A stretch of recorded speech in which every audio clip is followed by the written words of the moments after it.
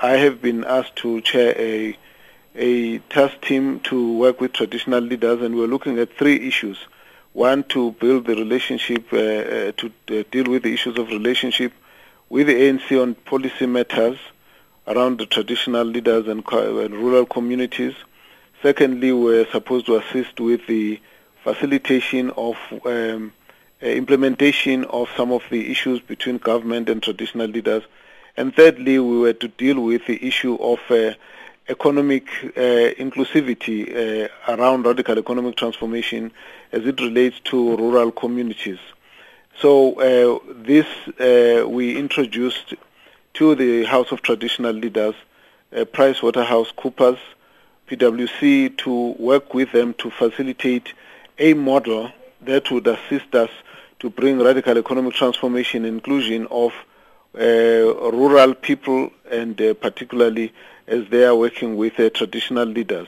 So this United Royal Kingship Holdings and the associated foundation is a product of the work that we facilitated to help to bring about a change in the patterns of investment so that rural communities can be part of the mainstream economy through the structures that work with them, and that we can also appeal to various sectors, particularly financial services sectors, banks, to be able to focus on changing and shifting the investment pattern to reach rural communities, because that's where unemployment is very high and youth unemployment gets to be above 60%. So for us, radical economic transformation is taking a new gear wherein there's inclusion of people who are completely unbanked, people who are completely outside, so that they can have a share and a stake in the economy. I would imagine that you'll also need to shift the minds of the young people in particular, because young people seem to be focused more on seeking employment or even opportunities in urban centers rather than in rural areas. Certainly, the issue is that we must find a way to ensure that our youth in rural areas must find platforms from which they can work to be part of the mainstream economy. And so we believe that the focus has to be about promoting opportunities for young people and promoting opportunities for rural communities that would have otherwise been completely excluded. The rigidity in the way the economy runs means that everything happens in the city center, everything happens for those who already have got the advantage of having access to banks and so on. And this way, we're actually creating a shift in the mindset to say you can do business with rural communities, you can actually participate in rural development for the sake of ensuring that we can stem the urban, unplanned urbanization where people move over simply because they don't have any opportunities. Let's talk about the problems within the ruling party, Dr. Mkhize. What do you think is wrong with the ANC? The problem in the African National Congress are the divisions that are playing out in the public space. And I think that in there is the fact that we've had a very significant shift in the environment in which the ANC is operating. In the past, the ANC used to be operating in an environment where they were we're not a ruling party, but now we're in charge of resources, opportunities, and so the problems of corruption are creeping in, and we need to be able to stamp those out, ensure that leaders, who are elected into positions are leaders who are focusing on services to the people and ethical leadership, so that they can, we can deal with the problems of corruption that is being raised across, different spheres of government. And this, for us, is where some of the divisions come from, because we've now got factionalism that has cropped into the organization when people begin to utilize patronage and access to resources to, for self-enrichment, and therefore use the structures for purposes of protecting their current situation, deployment, and positions that they occupy. So we need to be able to enforce discipline and ensure that there's strong action against corruption and strong action against those who derail the processes of service delivery, so that our people do not have a leadership that seems to be distant from them, that is really self-serving. That for us are the things that we have to deal with, and in this coming conference, that's the area that we need to focus on. Are there such leaders within the ANC? Are there urbane leaders, upstanding leaders who could stand up to be counted? The ANC has got a lot of capable leaders who are upstanding, morally upstanding leaders, very ethical leaders.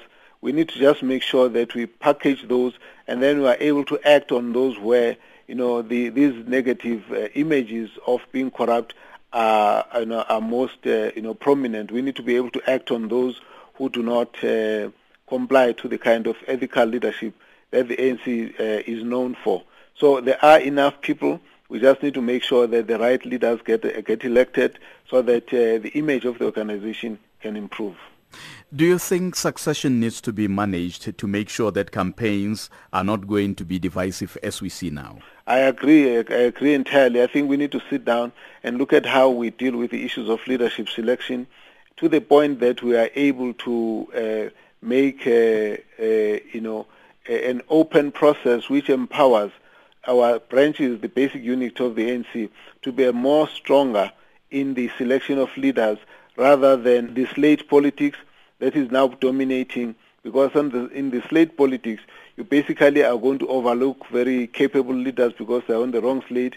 You're also going to have faceless lobbyists being the ones who determine who gets elected, instead of an open platform where our members can scrutinize the leaders, ask them what their views are, hold them accountable, and where leaders know that you lead because you are, supported by branches on the basis of who you are and what you do, and that when the branches have a problem, they would be free to stand up and say, we don't want this leader for these particular reasons. It makes accountable much better if we ensure that the succession processes are held with the branches being at the center, that they will determine what happens to leadership.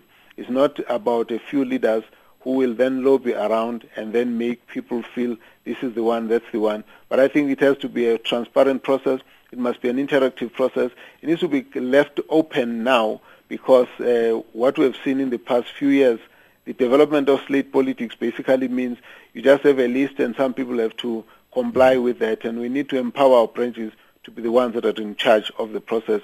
It must be more open and more transparent, and then people must also be able to say, we know that this particular individual has done this and that and that and that, and hold them accountable. Did we learn anything from the last two conferences where similar patterns repeated itself? We have learned, and partly the reason why we're focusing on ensuring that the ANC is united, and that we get rid of factions, because if we approach it that way, we're then able to deal with the divisions that are really driven more by personal interest, rather than instances where we all unite around a common program that is about serving our people, building our economy, and that has got the needs of our people at the center.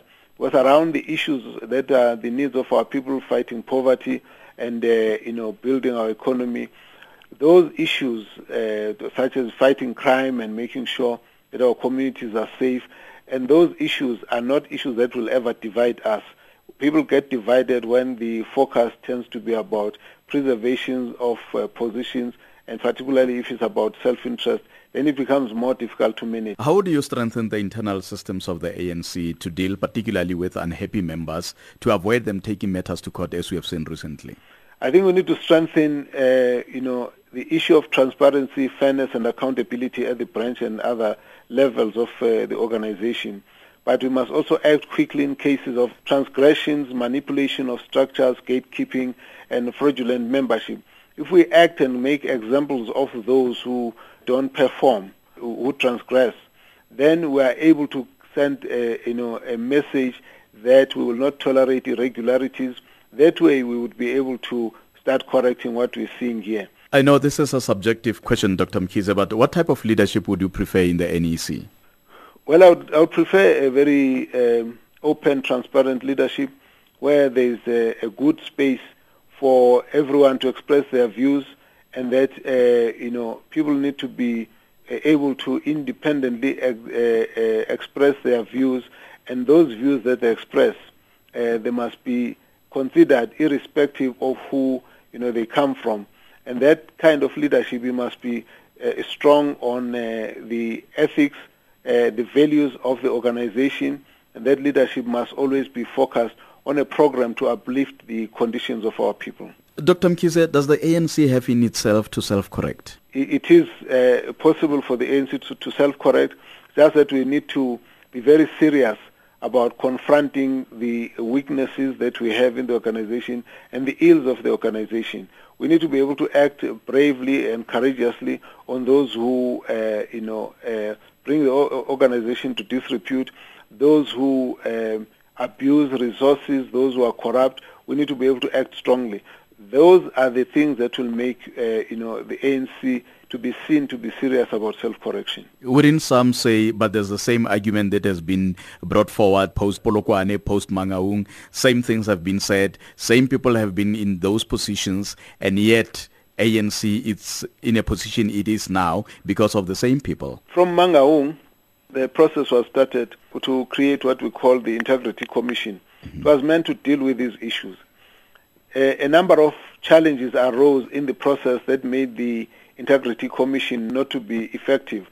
We now are going to conference to deal with what we've identified as the weaknesses around ensuring that it is possible that we can ask someone to step aside if they've been found to be involved in irregularities or in corruption. If we get to that point, it will mean that we will be seen to act early. We'll also be seen to act on those instances where some serious allegations have been leveled in public. If it was down to you, how would you deal with corruption, particularly allegations of corruption by senior party members?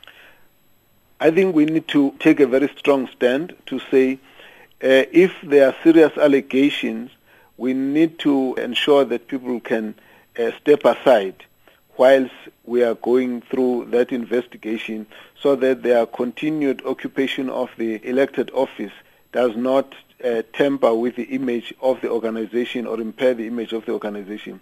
I think we need to be able to focus on that issue, and if we do that and also ensure that proper disciplinary measures are taken on those who have acted in a corrupt manner, then it will actually assist to change the image of the organization and also stamp out corruption. And leadership must be seen to be exemplary. Leadership must be able to stand up and act strongly in the instances where there's corruption. And so I believe that consistency on the leadership as role models and in a way that discourages any proliferation of negative activities and improper conduct, that is what we need to be focusing on to get rid of this image of corruption. Should you be elected the ANC president come December conference, what will be the first thing that you do as the new president of the party? I think the first thing that one needs to do is to focus on the problems that are facing the country. Get a program that will build the confidence of our people to say we're focusing on the problems of poverty and unemployment and crime and corruption, that we will act on all of those issues so that South Africans must feel that the ANC elected is actually there for serving their interests, to deal with the concerns that have been expressed in public. And I think the focus of the ANC needs to move away from inward looking to focus on what issues are facing the country. At each and every time when the ANC speaks, it must be talking about those issues and deal with the internal issues internally, but then focus on dealing with the issues that concern South Africans.